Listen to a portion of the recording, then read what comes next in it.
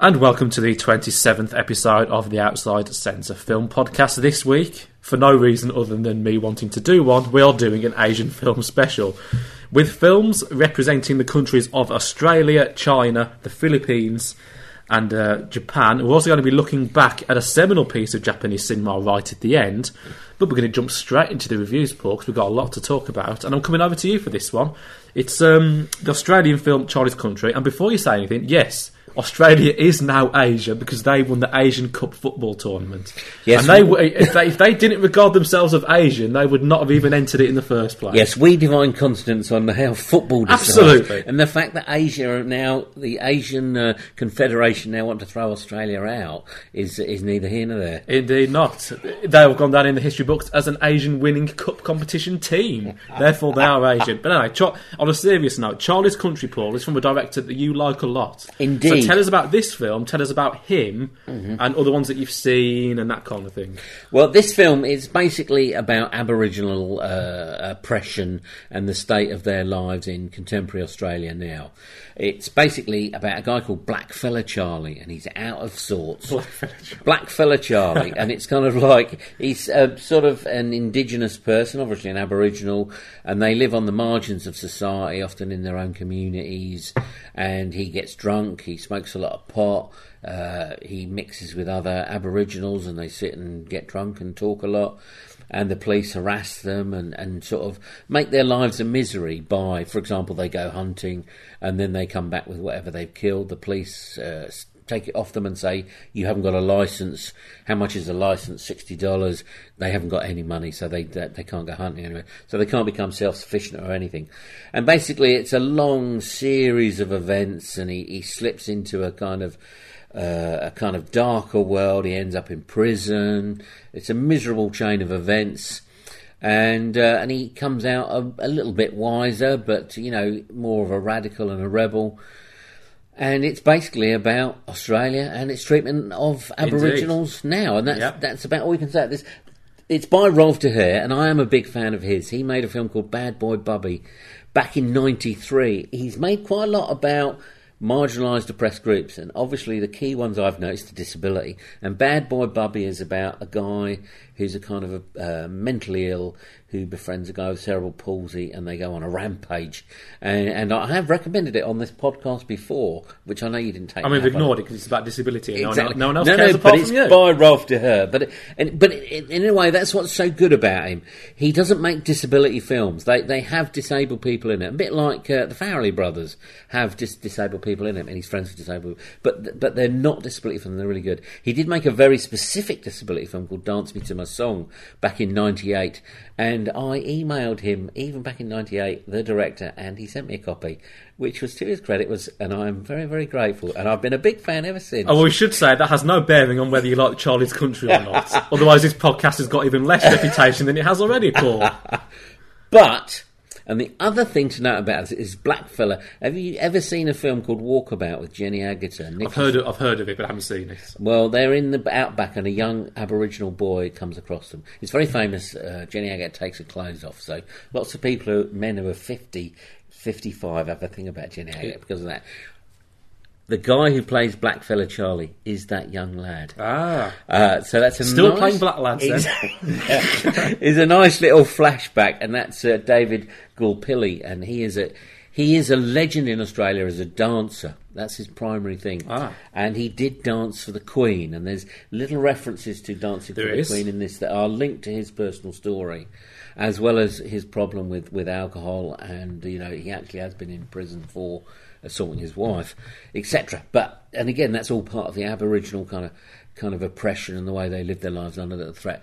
I thought it was brilliant. Mm-hmm. I think it was the Australian entry for the best foreign language, Gertrude, as we call them. And I thought, So you were thinking what I was going to say. You are able to remember things. I'm quite impressed. Yes, so it was put forward for Gertrude. Sadly, didn't make it. Sadly, didn't make it because I think it was well worth it. I think it's excellent. I think it's a pure character study that is full of emotion, full of life, full of Australia, full of compassion, full of understanding, and full of contempt for what we, which is white people in Australia, have done, although actually he was born in Holland, Rolf de Heer, as you might guess. His parents emigrated to Australia. And so I thought it was excellent. So he would therefore know probably about being marginalised? Yes. So he's bringing that to the... Yeah. Which again would explain his kind of history of films of marginalised groups or whatever. So he's not an insider, he's not an outsider, but he knows all about Australia because he's grown up. I think he moved on when he was about 8 or something. I thought it was brilliant. I thought it was good. It's my second favourite film of the week. I thought David Gupp-Lilly was excellent in it. There's no doubt about it. He plays Blackfeather Charlie. He's in it, as are the Aboriginals, and in fact everyone, I thought, was genuinely very, very good in the film. I enjoyed the presentation of I suppose you could call them the factions of characters, where you've got the pure whites, and then you've got the pure blacks, and then you've got the Aborigines who want to live the life of the pure whites. And then you've got the Aborigines who want to live as Aborigines, which I thought was quite interesting. I enjoyed and I was convinced by the divide, the way of life, attitudes, social divide and things like that. Some of it was a little over the top and obvious, other stuff was more subtle, but again, like the police officer's wife, you need that. Why make it subtle if it isn't subtle? Just present it as it is, and that's excellent. What I didn't know, and about the stuff being less subtle, I did not know that, for example, in prisons, Aboriginals must remove all their facial hair, but the whites don't have to. Like the whites were able to keep their long beards and long hair, but the Aboriginals weren't allowed to, which I thought was interesting. I also honestly didn't know about Aboriginals being used by the police to assist with drug dealing, which is kind of ironic. And the fact that they're actually manipulated to help the police, which I thought was quite an original presentation as well. I would say this is an interesting companion piece with... Ida, actually, Paul. I would. The difference being that both sides present... So the difference being between presenting both sides of the story in an engaging and balanced way, presenting lives, you can do that, but you can also be too scared to have an opinion on anything.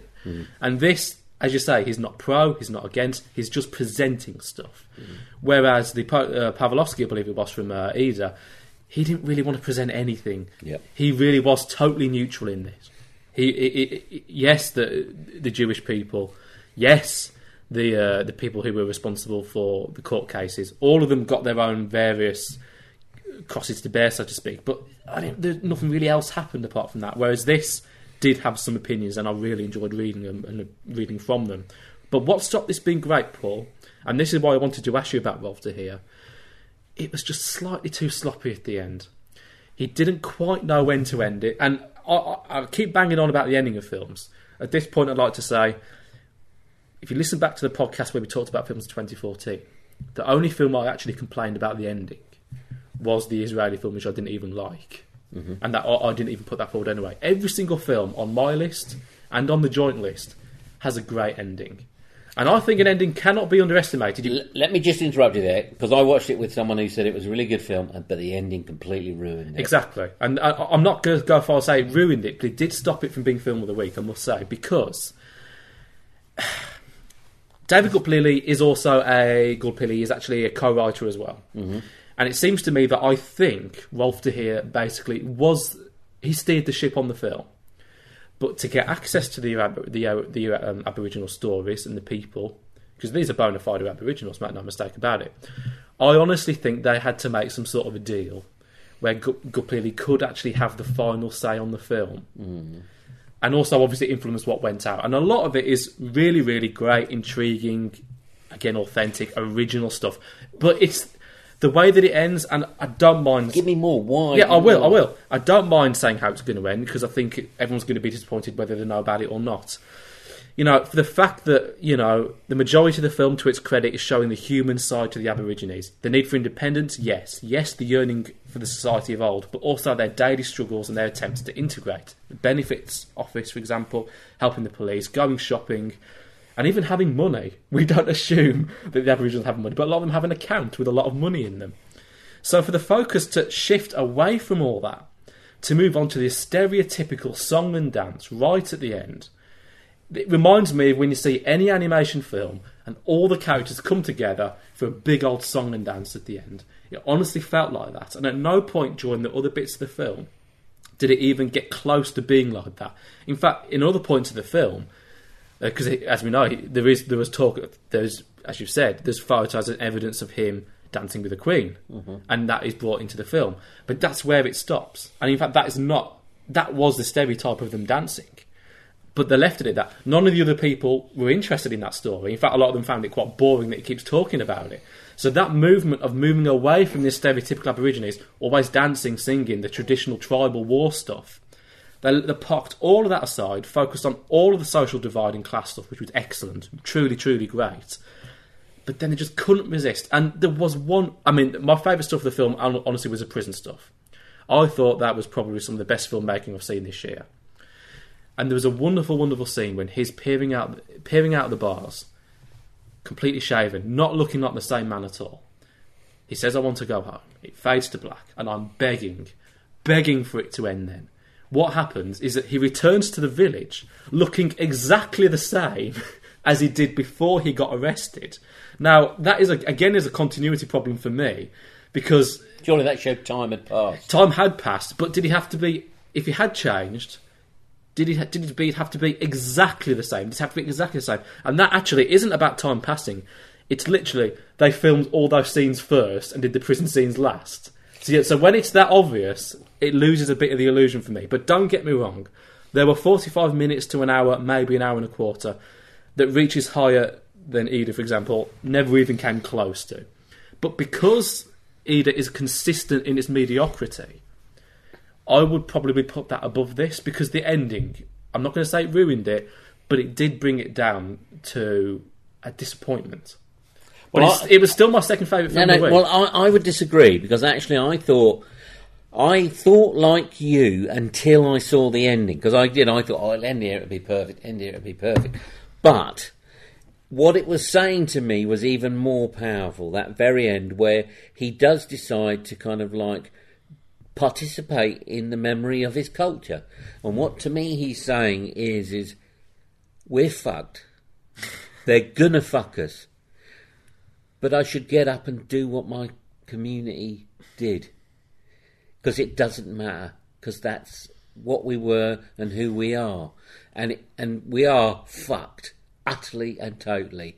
But instead of getting pissed, and instead of being abused, I'm going to show the kids what we used to do. So in which case, why did they even sit around drinking and moping in the first place? Why weren't they like that sooner? Why did... Because of oppression. And that you do... And that's... There's nothing wrong with that either. No. Because of oppression, and that does that to you.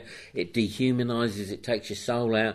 But equally, then it's fine that one or two people will say, let's remember something of the past and do it and have fun about ourselves and our lives. So I actually think it's very sentimental. It made it, and it's not a sentimental film. And it film. was saying that this is sentimental and actually banal and pointless in the face of all that's happening. But it was a grasp at holding on to.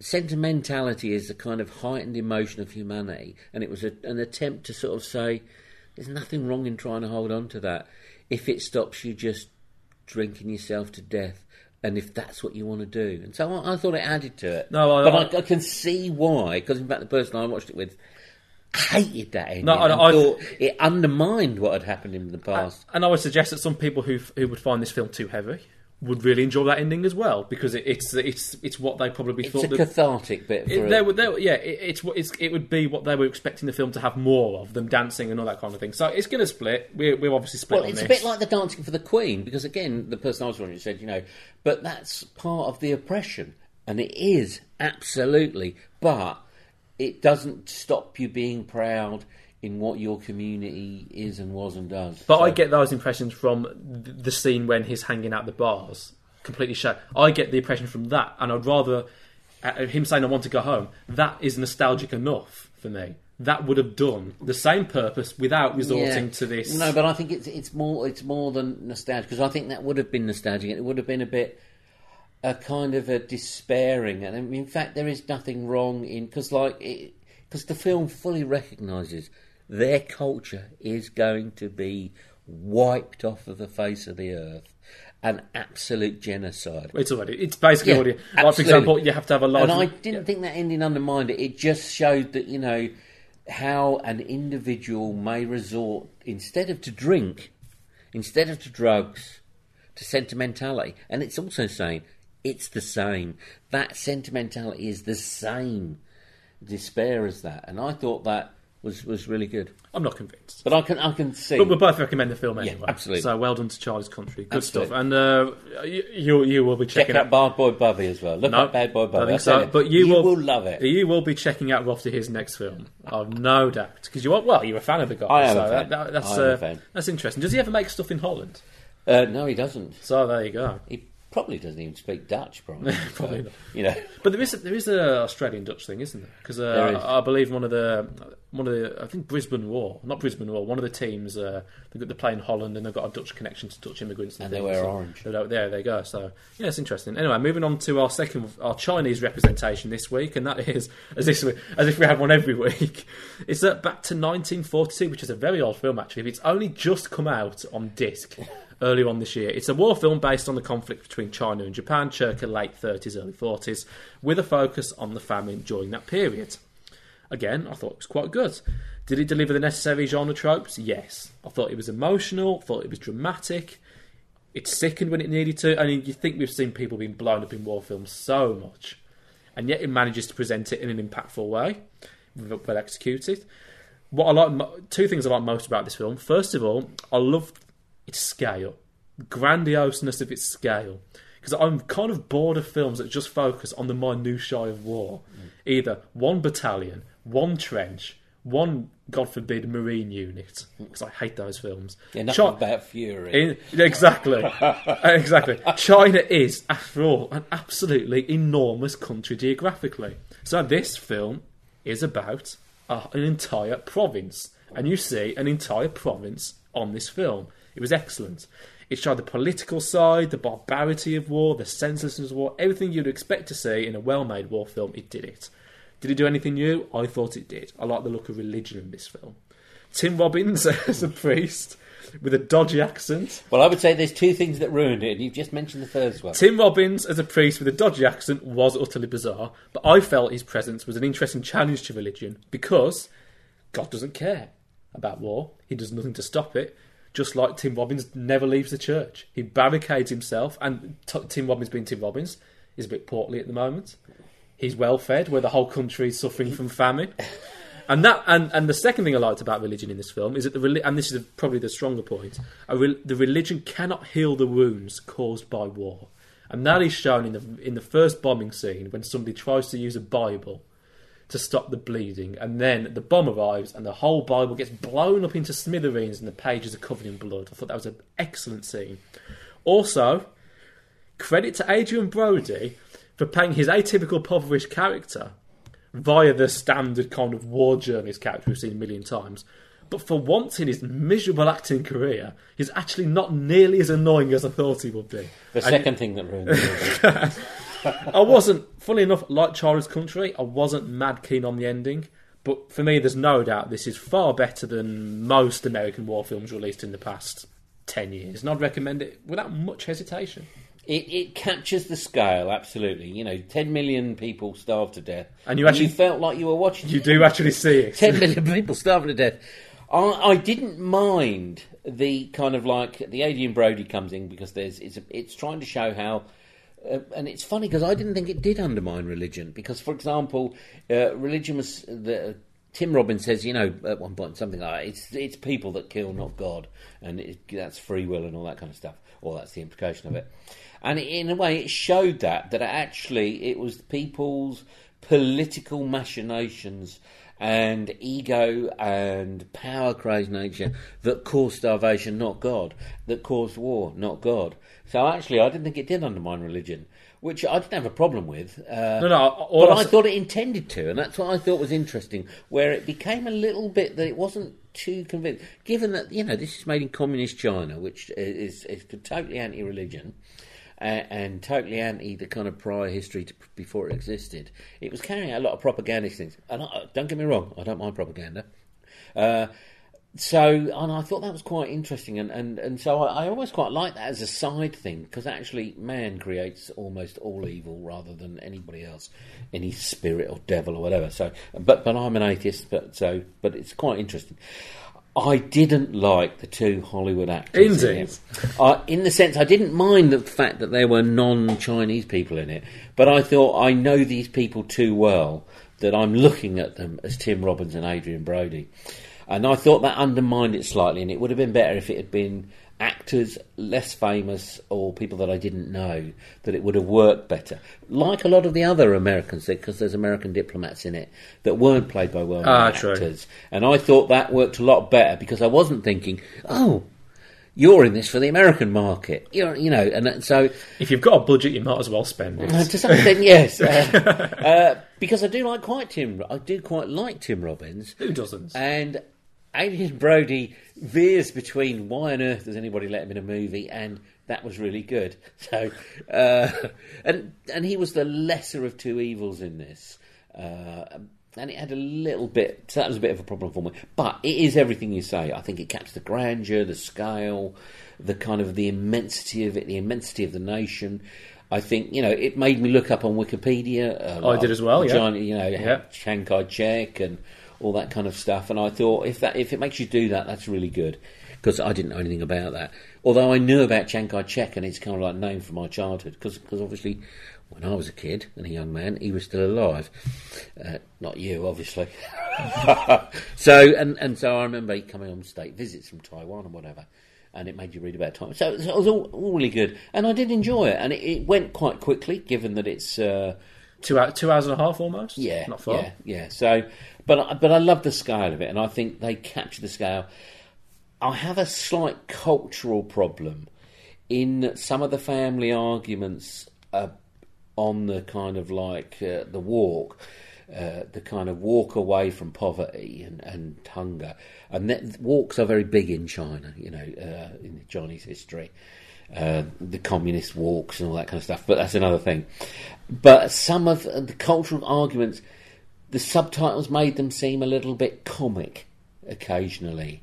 And I have a little bit of a problem. But I thought that was my cultural ignorance rather than it. There needed to be some humour, so I'm not ever going to complain about it. Yeah, but I didn't think it was intentional. I thought it was more me reading that subtitle and those voices kind of like that. Their subtitles. Yes. But I would thoroughly recommend it, and it told me something I never knew and I wouldn't have sought out, and now I know, and I'm glad I know. Indeed. Well, I think this was put forward for Gertrude as well. You're going to have to do well for a war film to make it onto... Because the Americans think they do it best, and this war didn't particularly put the Americans in a good light. I would have liked more politics, if anything. I really enjoyed the meeting when they were all talking about the segregation of grain. I wish there had been more of that. Yep. I applaud the film for having, and I know this sounds ridiculous, but they kept putting the names of other characters that you kept meeting. Yeah. That was very, very important. Because I've struggled in films when there are so many characters, I forget who people are. Oh, that's the Minister of that's the Minister of Interior, that's the Minister of Grain, that's the Minister of Wealth, that's the Minister of something else. And because obviously it's very important, because I just get lost. And obviously a lot of people look similar. That isn't a racist point, it's just a fact for us. There's not... in those days you didn't have long hair, so all the people dressed similar, that look similar, so it's difficult to kind of grasp. I accept your points about the two American actors, but it was purely for the fact that they didn't particularly add much, but they didn't take away anything from me. Tim Robbins did take away. But I because actually... you're sitting there thinking, if you're supposed to be... What was he supposed to be, Irish or something? I thought he was Irish. I thought we'll get an Irish actor. It was a bit weird. But equally, I wasn't 100% sure he was supposed to be Irish. So that made me think his accent was even odder. It was a mixture between kind of Rastafarian, Spanish and Irish. It's quite curious. But I think the film was actually seeking to undermine it. I just think it was having an opinion. We don't think religion helps in war. Yeah. Which I think is interesting, because the Japanese have the complete opposite opinion. Absolutely. They think religion is central to war. Ever since they summoned a typhoon to wipe out an entire army coming towards their shores, they've always believed in religion. So I thought that was an interesting thing. I think we'll move on, because I think we both recommended it. Absolutely. And absolutely. I think the amount of money that China has got.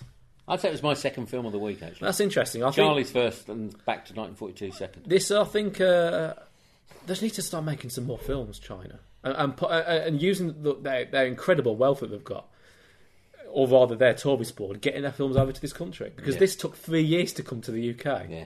I mean, that can't be right. No. There's just something intrinsically wrong about that. Especially, and the thing, and I think was what we discuss a lot, especially is when you think that a lot of the stuff we look at that's quite good or very good is so far superior to the shit we are served up week in, week out in British cinemas. And, you know, people have just got to get that opportunity. Indeed, well, the opportunity is there. It's available for rental and buying. So I think people should definitely check it out. Moving on to Norte, the End of History.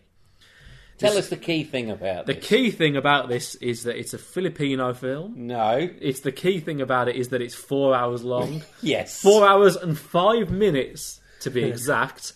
And it's a film that explores the lives, and it was put forward for Gertrude. It's a film that explores the lives of 3 characters. Fabian, a law student who dropped out of his final year. Julian, a worker, and his wife, Eliza. All 3 lives change when one of those 3 commits a crime. What's the name of the director, Paul? Lav Diaz. Lav Diaz spends an entire 4 hours and 5 minutes of this film telling us there needs to be a revolution in the Philippines, but who needs to do it, and where's it going to come from? Because of the lack of trust for the intellectuals to do it, they're regarded in this film as cowards and as dangerous, but also cowardly, which is kind of useless. The middle class can't do it because they're too busy having miserable and pointless lives with money that they're unable to spend. So where will the revolution come from? More generally, however, societally, the high-quality education means nothing to the students of the Philippines, as it only seeks to poison their minds, so the students can't do it either. There's no significant opportunities to advance in life, more so because they don't have money. So you've got people who have money that can't do anything with it, and you've got people who need money that have things to do, but they can't do those things because they haven't got money. It's a totally miserable situation. And I thought the Philippines was all happy and dancy and all that kind of thing, really, and full of attractive women. And there's one or two, of course. But talking at length about the revolution is in work and stuff in coffee shops is as far as it goes for most. And yet, when action is taken, ironically enough, there's a slight improvement, I think, to the lives of the characters, to a point. Joaquin feels more worth, or even a purpose. Eliza gets more work as a result of the murder, and therefore she gets money. She needed money, she gets the money. And yet the revolution cannot ultimately stop the human journey towards death. And that's what you mean that a happy ending? That a lovely happy ending. Whenever it's going to come, death is inevitable. The film explores the pros and cons on everything and everyone in everyday's life. It's natural after watching such a long film, Paul, that they should have taken stuff out. It's always easy to think that one or two scenes they could have done without. But for me, Paul, this film, the whole is greater than the sum of its individual scenes. It offers points of view, contradicts them later on. It's balanced without being boring, aka Ida. I think it's a masterpiece of narrative and technical execution. I'm not sure it's going to be a surprise to you, but this is my film of the week. It's far too long, in the sense that I don't have a problem with long films. Yes, you do. Well, I do. Right, boys, 1 hour and a half. Go home now. But it's, wrap up. No, the last film was 2 hours long, and even Charlie's Country was nearly 2 hours long. But to me, there's so much in it that actually it's a trilogy. It's a trilogy of films. And I think it was probably even made as a trilogy of films, but then released as one. And that, to me, is its problem. Plus, I've seen each of the elements of it done more effectively in other things. And the kind of intellectual who becomes a rapist, murderer, or whatever. Fabian, yes. Yeah. I thought that was a really weak story because it had no depth to it. It was quite a kind of caricature portrayal of that kind of mentality, because Hitchcock did Rope, which was about a kind of intellectual student who thinks he can commit a murder and deal with notions of conscience and whatever. And this was a bit of that, and that was saying a bit more than that, but I just thought that was one of the weaker stories. And again, the poverty story and going to prison over a trivial crime and because of mistreatment by others. Again, it wasn't... I wouldn't call murder trivial. The person who died was fairly trivial. It is in movies. You know, murder is a trivial thing in movies. And equally... so it was just all a bit of a hodgepodge that didn't come together. I think if it had a stronger editor and sort of focused on a bit more pace, it could have been an excellent film, even at say 3 hours. But I think that once you start hitting 4 hours, you really have lost it. And you think to yourself, well, make 3 films, because that's in fact what you are making, is 3 films that you need, that you believe in and you want to deliver. But it was the kind of the killing intellectual. What was his name again? Fabian. That I just thought, oh God, I couldn't give a toss. But you like the other 2? Yes, but even there, I didn't think were particularly, him going to prison. I thought it was quite. I thought Whacking in Prison was probably the best of the 3. But actually, in prison again. In prison. In yes. prison. Yeah. I thought the in prison stuff was the best bit of the entire movie. Mm-hmm. In prison, the culture of that, the relationships, the hierarchies, absolutely. But I liked everything. Give me that movie. I liked everything about everything. I can't complain at all. I really think it was a masterpiece. I'm going to stand by it. It was just, again, you got a problem with length. I don't. And in fact, but then again, either could have been 4 hours and it would have been just as boring. Absolutely. When a film has something to say and it does it well, I couldn't care, albeit you don't think it does it well. I think it does. I don't care whether it's 2 hours, 3 hours, 4, whatever. And I kind of get your point that this probably needed to have been part 1 and part 2. And it can be done in world cinema. It can be done, and you can get distribution for that reason. Nymphomaniac parts 1 and 2. Make no bones about it. Split it in 2. Could have watched you could have made that a 5-hour film because it is, but just split it into 2 makes it a little bit easier for people to digest. Well, bizarrely, actually, I would argue it needed to either be shorter or much longer. Well, I know that, and that's quite odd. But actually, I thought if you'd have given this 6 hours, you probably could have done more justice to each narrative, rather than the sudden. For example, the Fabian character, it does seem to have sudden turns that seem quite erratic, and that's part of his character. But it's kind of like the bit with his sister, obviously. Seems a bit erratic to me within that whole narrative. Whereas I thought you needed more of that kind of relationship development. So it wasn't just about someone who met the first murder, the second thing, and other things, and it was about much more things and the relationship with the other intellectuals, etc. So actually, and again, I don't have a problem with length. I have a problem with length when it completely undermines the movie, and that's what this did. And 6 hours, it would have been better. So there's 3 movies in there. I loved all 3 of them. I thought it was absolutely excellent. I like, for example, I actually think Fabian's story, it ended a bit sloppily, I accept, in as much as it didn't really end at all. But there was a couple of enjoyable moments where it kind of, I thought he brought everything together. When he hands over the court case of the murder that he committed to his other intellectual friends and disappears, I thought that was an interesting way and so much of the intellectuals not putting 2 and 2 together again. Is that lab saying, well, actually maybe the quality of education isn't that good in the Philippines after all, so no wonder we're a nation full of unemployed young people. I also could have done without the dog killing. That seemed to be a little bit senseless, I admit. But his general demise, it was a bit of it. But I feel the need. I feel the need to pick faults just because you didn't like something, which is ridiculous. I really, really did like this film, and I would recommend it wholeheartedly. It's certainly different. But I'll tell you one thing as well. I reckon there's been worse films that have made it onto the 5. Oh, absolutely. Not only this time, but also that last time and the time before that. Always. The Missing Pitch, for example, that god-awful news round CBBC show. Yeah. Now, this, I think this has got that thing about it where it is unique in its length, for example, and the people at Gertrude are capable of putting things forward for a list because of that reason. Whether the film's good enough or not, they will do it anyway. But there's one scene in this film, Paul, that as soon as I saw it, it completely clicked into place why this didn't get even to the final shortlist. Are you thinking of the same scene that I am? Tell me. My memory is something blank. to do with a plane being on the ground. I don't remember. Right at the end, Paul. A plane crashing and burning on the ground, because of course more than one character dies in this film. There was a plane crash basically on the ground, and bodies everywhere. And I just think if an American, and it was right towards the end as well. That was a plane crash. Yeah. Oh. So I must have blinked. So you didn't actually see the plane going down, but it happened because you could see the spinning thing from the engine. So that happened, and I thought, well, an American is not going. The Americans are not going to put forward a thing that has a plane crash at the end of the film. It's still a bit too sensitive. Too close. It's too close. It's too sensitive, and it's just, they could have. Although, again, that fits into how. And I'm being unfair. I did not like this film. I think there's a lot going for it.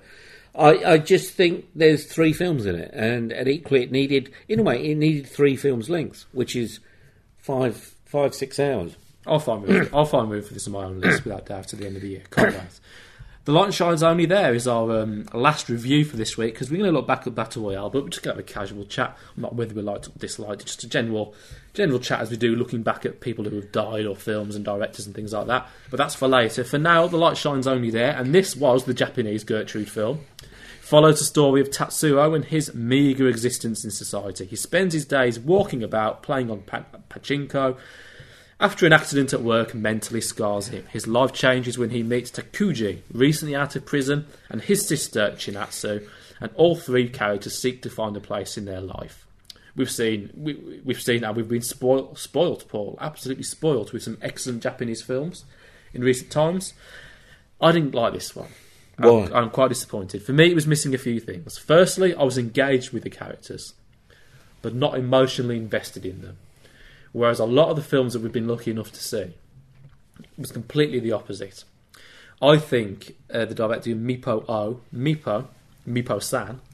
I think Mipo-san tried to give Tatsuo depth with the constant flashbacks to his accidents. But we never really got to know him all that well. And I'll accept that ties in quite nicely with Japanese people generally. But being that this is cinema, I think you should strive to do a little bit more. And bearing in mind that you can present things like that, but still present characters as people you can warm to, as in the films that we reviewed last year in Japanese cinema. It can be done, and I did enjoy the execution of this. Furthermore, I wasn't satisfied actually with how the film dealt with the accident that happened in the quarry, and him getting over it. And it needed more depth. It needed more depth about, okay, so somebody died, and he was not responsible, but roughly responsible. I wanted the aftermath of that. I wanted a bit more actually happening, so I could really gather why he was so upset. Considering this thing unhinges Tatsuo's life completely, it really did merit more explanation than the film actually gave to me. But generally speaking, again, they just weren't interesting enough people, except for Takuji, who represents the naturalistic, freer spirit, the newer generation of Japanese people that we talked about before. So it's not a surprise that Tatsuo himself found himself gravitating towards. Again, the problem being, though, is that Takuji was no Yonosuke. Or rather, he was, but a caricature of even Yonosuke, an overexcited performance that for me was a problem. But does that tie into the fact that he was at heart even more miserable than the rest of them, but determined to overcome it via his radiant personality? We have seen that before, but done in a more interesting way, in my opinion.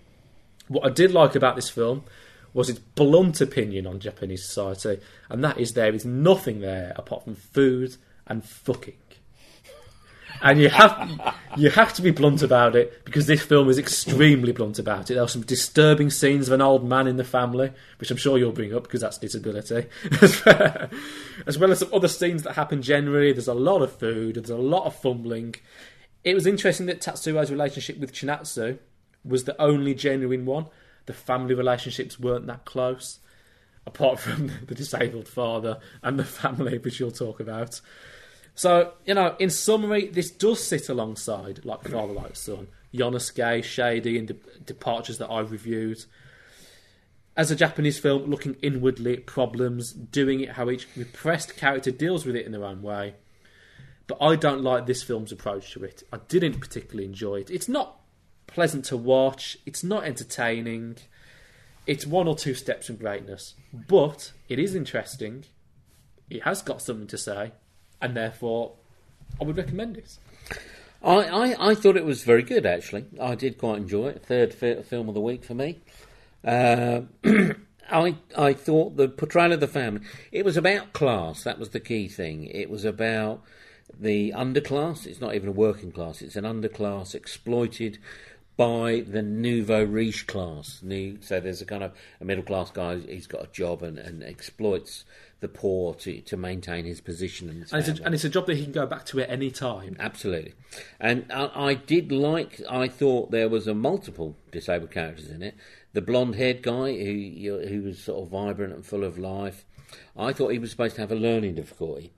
And I thought the whole key thing about ADHD. Yeah. Well, no, I think more than that. I think he was supposed to be, have a learning disability as well as trapped in a kind of hyperactive kind of body and mentality to kind of overcome the appearance of learning difficulty.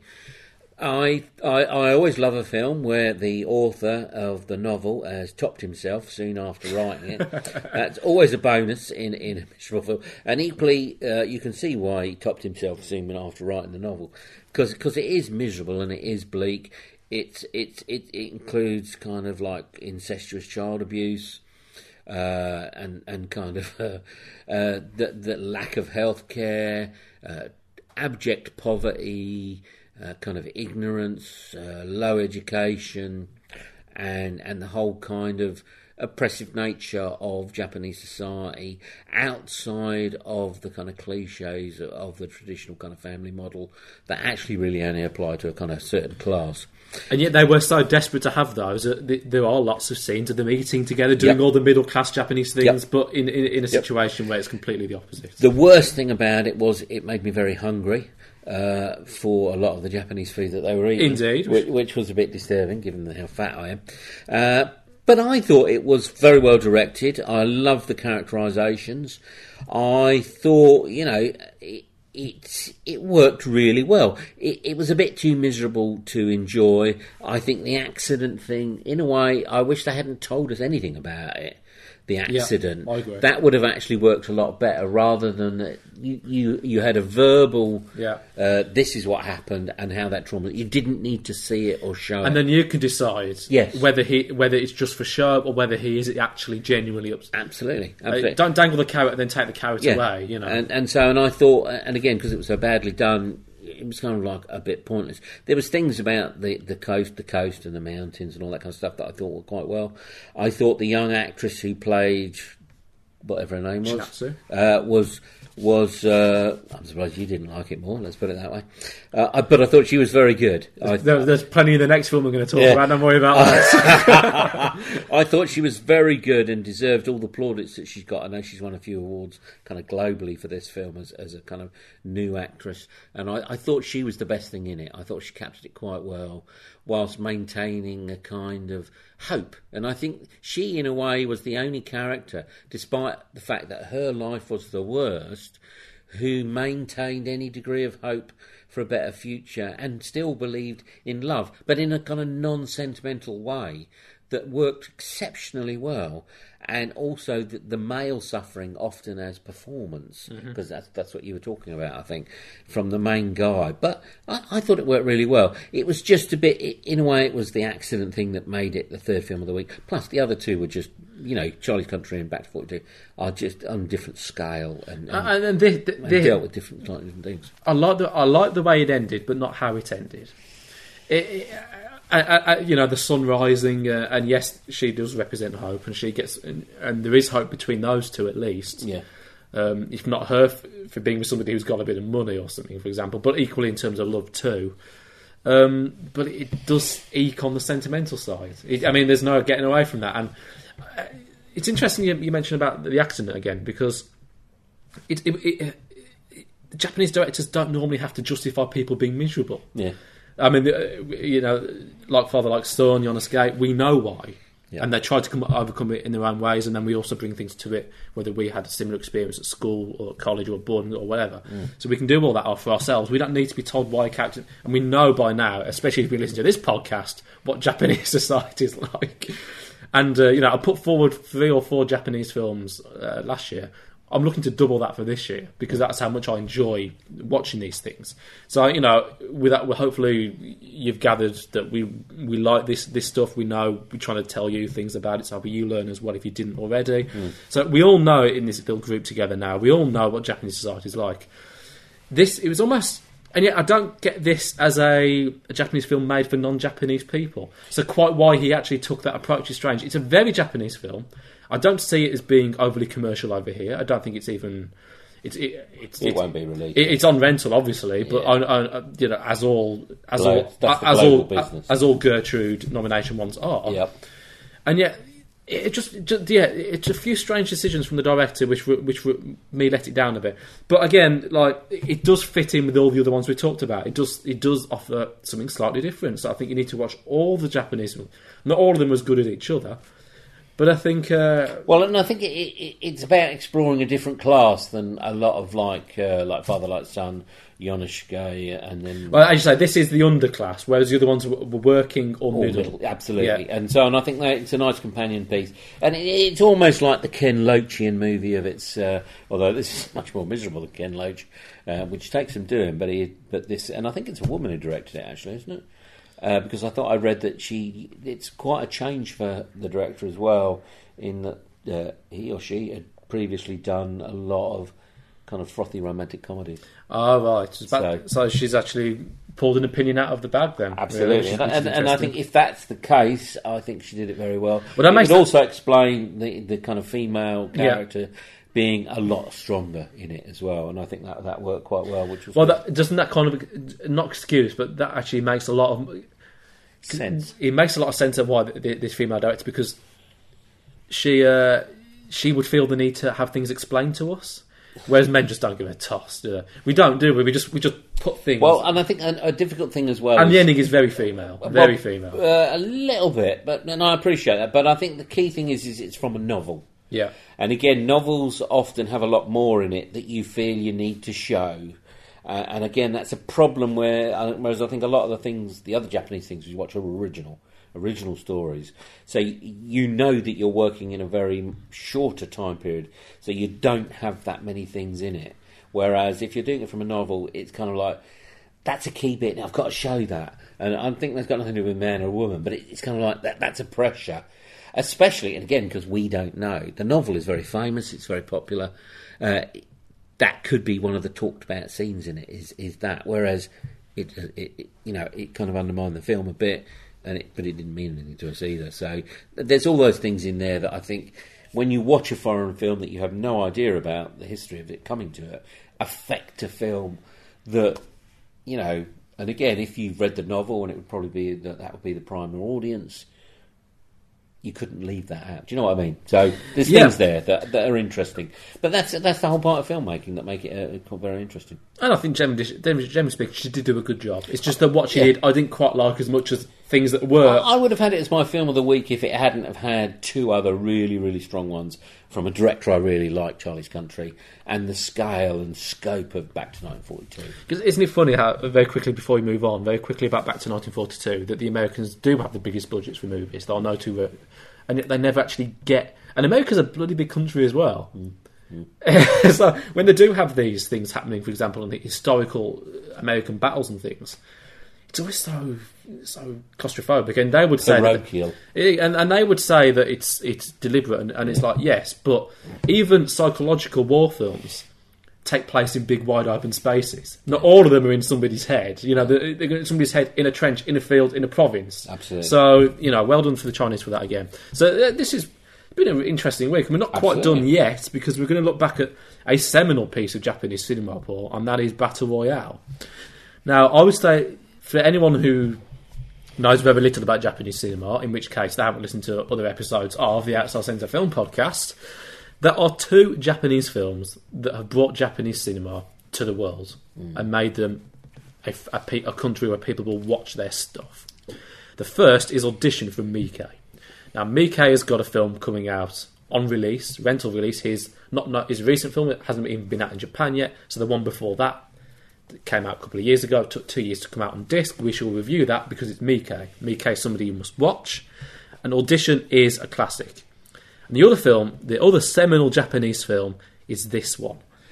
I'm not going to patronise anybody. It's a cult classic, so I'm sure all of you have seen it already. But just in case you haven't, in order to control an ever-increasing disillusioned and disaffected youth, the Japanese government passes the Battle Royale Act, and school classes are chosen at random to go to a deserted island and kill each other off, with only the winner allowed to return home. It's got all, and by the sounds of it, if you can probably work out for yourself, it was banned from numerous countries. It took 11 years to get distributed in the US, which is ironic because they make some of the most grotesque movies going, particularly in the horror genre. But what I want to focus on with this, Paul, is where you see this film's influence, because it is so obvious. Without even being told, you would know that Tarantino is a film, and he championed this a lot. And this came out in 2000/2001. A special edition came out a year after its original release. And what was to come out 2 years after that? Kill Bill Volume 1. Mm-hmm. And without doubt, Paul, if this film had not happened, Tarantino would not have made Kill Bill. There can be so little doubt about Well, that. that's one thing to hold against it. I'm not a fan of Kill Bill. Indeed not. I'm not a fan of Tarantino. I quite like Tarantino, but I think Kill Bill was, in a way, was too much influenced by this. It became a kind of exercise in kind of this kind of film. So, you're a fan of this Battle Royale? Oh, I'm a fan of Battle Royale, but I'm more interested here. Well, it's not really whether we like it or dislike it. I'm just the influence, and not just the brutal killing. I thought it was very interesting because it seemed very old, and I know it is 15 years old. But actually, it seems so much technology. older. It's that in between period, isn't it? So, like the late 90s, where things were technology was kind of in between being brilliant as it was from the mid 2000s. So letting go of the early 90s where it was crap. Yeah, but you know it's been banned for, you presume, violence, but actually the violence isn't bad at all, really. Is it not more for the fact that females are so brutally murdered in this, and it's the female thing it's the kids and the female thing. You can't touch those guys. Well, I presume it was about kids killing, as opposed to anything else. To me, it is Lord of the Flies, which is a 60s film from William, whatever his name is, wrote the book, and about a group of children who were left on a desert island and kind of fend for themselves. And they split into two groups: the helpful and then the kind of aggressive, and how that evolves. And this is basically their kind of modernised version of it, taken to extremes with their tendency towards violence and the conclusion. I must admit, I was very disappointed. I hadn't seen it before. I was very disappointed in it, and I was surprised it was as influential as it was. Because, again, you can see it in a lot of teen movies since then, American ones that almost no one sees except drive-ins or, you know, the kind of 14 to 21-year-olds who go and see a lot of crap American stuff. And its influence on that has been enormous.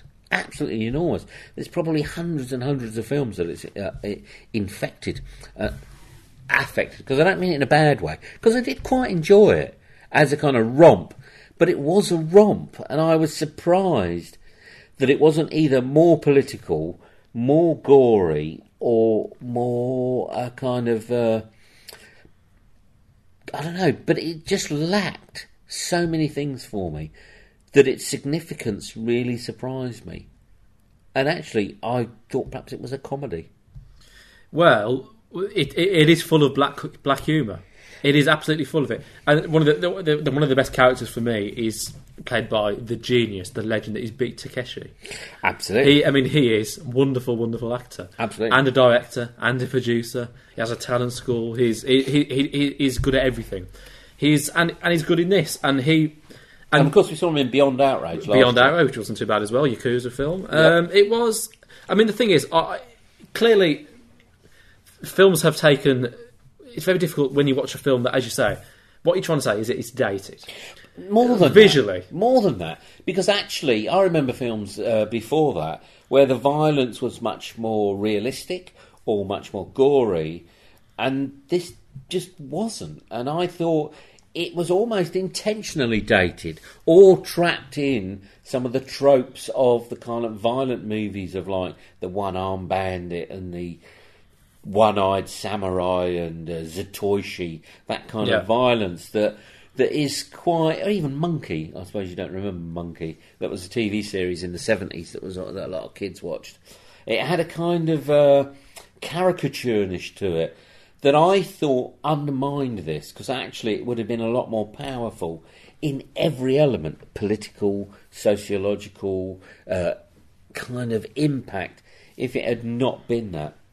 So what if I was to say to you that killing is actually the least important bit of it? It's more the commentary and the society behind it. I mean, it's made by Kinji Fukasaku, who is, again, one of the legendary names of Japanese cinema. At the time, he was 70 when he made this. And this was his last film before he died. And he wanted to go out on a bang, and just in all of his years of working in the industry, and even just life in Japan in general, it's not an uncommon thing for Japanese men or Asian men to make films where they really do attack the younger generation, because they do not see that the generation is going to take forward the country to where it needs to go. Yeah. I mean, we saw that bloody god-awful Korean film, Nobody's Daughter Haewon, that was the most bitter, angsty, anti-younger generation film you'll ever see. This disguises all that stuff through gorgeous women in school uniform. Very good, very nice. Handsome teenage males as well, for those that like that. And lots of comic book style. Yeah, you need to rephrase that. Handsome men and handsome women. Indeed.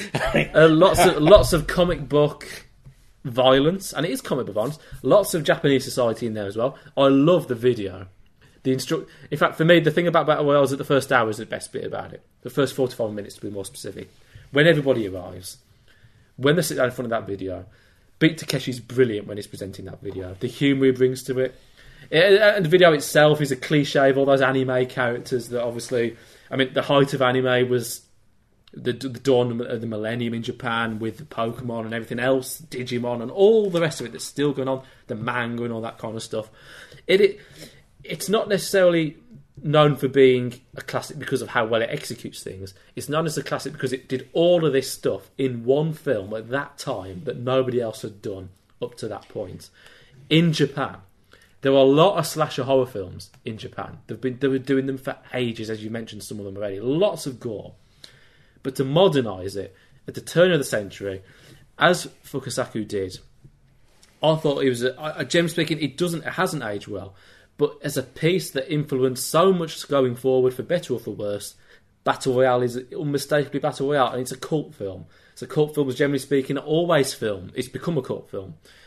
And there's a lot of those films, like kind of films that involve like cannibalism and things like that, that get banned worldwide, and then you watch it and you think, oh, so all you really did was kill a turtle, take its shell off, fry it, eat the turtle, and that was the only thing that was really grotesque in the film. So it carries the reputation more than the actual quality of its content. But that's why we're looking back at it. To try and explore why it did that. In a way, I think you made me remember what the key problem was. And that's that there's too many kids. The class is too big. Because I thought it did come across as a bitter kind of rant of an old man against youth, rather than have any degree to kind of understand relationships and character. So it became very much of a cartoon. And the key reason for that is because there's an enormous number of kids. They may well have large classes. They certainly do. You know, I don't know.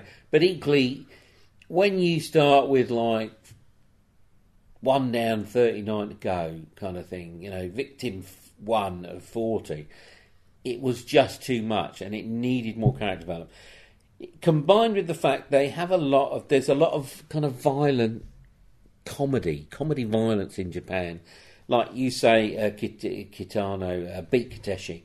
You know, Takeshi's Castle, have you ever seen that? I certainly have. And of course, that's been going from around this film. So, and again, that's all linked to that. And I remember watching Takeshi's Castle and being stunned by this that he was in it. Yeah. Because to me, Kitano Takeshi is this great actor, an intellectual, a kind of like a true master. And he's appearing in comic show, game show shit absolutely. of violence. And so That to me is baffling. The Takeshi Black is excellent. Absolutely, it's utterly baffling, and it's on Challenge, yeah, one of those crap television channels. So I think there was far too much that isn't part of my culture. Plus, then when I looked at it from my perspective, I needed it to be more than it was. Because it does try to have a little bit of understanding of young people at the end and pick out, like, there are one or two that can take it forward, perhaps. I thought it showed quite well that, like, showing them playing sport, it does try to remind you that actually, yes, Japan generally has a problem with. It may not just be Fukasaku. I think he wants to represent what he thinks his generation thinks of the younger generation. There is a bit of they were normal people at some point, but now we just want to get rid of them because they have developed as they've got older into something a lot worse for our country. But then he did try to understand them. He did try to. One of the girls is a very unpleasant, borderline psychopath, but then it turns out that her mother hired her out as a child prostitute. And it's Which, by the way, was only in the special edition. That wasn't the original intention. That was shot a year after the film came out. Was it? Because it seemed quite odd. It was odd. And again, it didn't work giving some characters characterisation and others, the mass of the others, not. And again, so it needed to be a good film. And don't get me wrong, I enjoyed it. Oh, no, yeah, I enjoyed it. But one thing there were too many things it was making me think about to undermine it from being really good.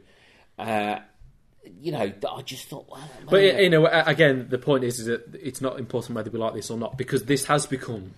But I would recommend it. But that isn't important, because this is in the history books as one of Japan's top 10 grossing films of all time. So therefore, it's done its duty. Absolutely. So, and I would recommend people watch it. I'll tell you what's interesting is that people very much like the Hunger Games.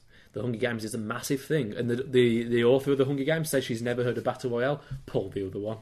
Yeah. Pull the fucking. It is simply not possible for you to. To some extent, it doesn't matter if she hasn't. The director has, absolutely of the movies has. But and that's the key. It is quite clear that the Hunger Games is an Americanisation of Battle Royale. Yeah. And the only thing I'm surprised by is that Tarantino himself didn't do it. Yeah. And that Tarantino himself did not do a remake, because it actually would have been far better if he would have done it than to convert that from the Hunger Games novel to this. Yeah, although most Tarantino movies are a version of this. They are pretty... Even Django is pretty much, he kind of like mixes bits of this in. But I did enjoy it. Don't get me wrong. It relative to all of the other movies I think we've seen, it's short. It's sweet and enjoyable, and there's lots to look at, lots to enjoy in it. Again, most of us have seen it, but if you haven't, then I think it's never been easier to get a copy of it, unlike years ago. It's everywhere. It is absolutely everywhere. So I think we'll wrap it up for this week on the podcast. We shall see you in a couple of weeks' time, where we'll be doing it all over again. We've been promising it for a while. Don't worry, we will return with news. Yes, news will be back. There's lots of news to talk about as well. Most of it isn't good. So join us in a couple of weeks for that. But for now, we're signing off.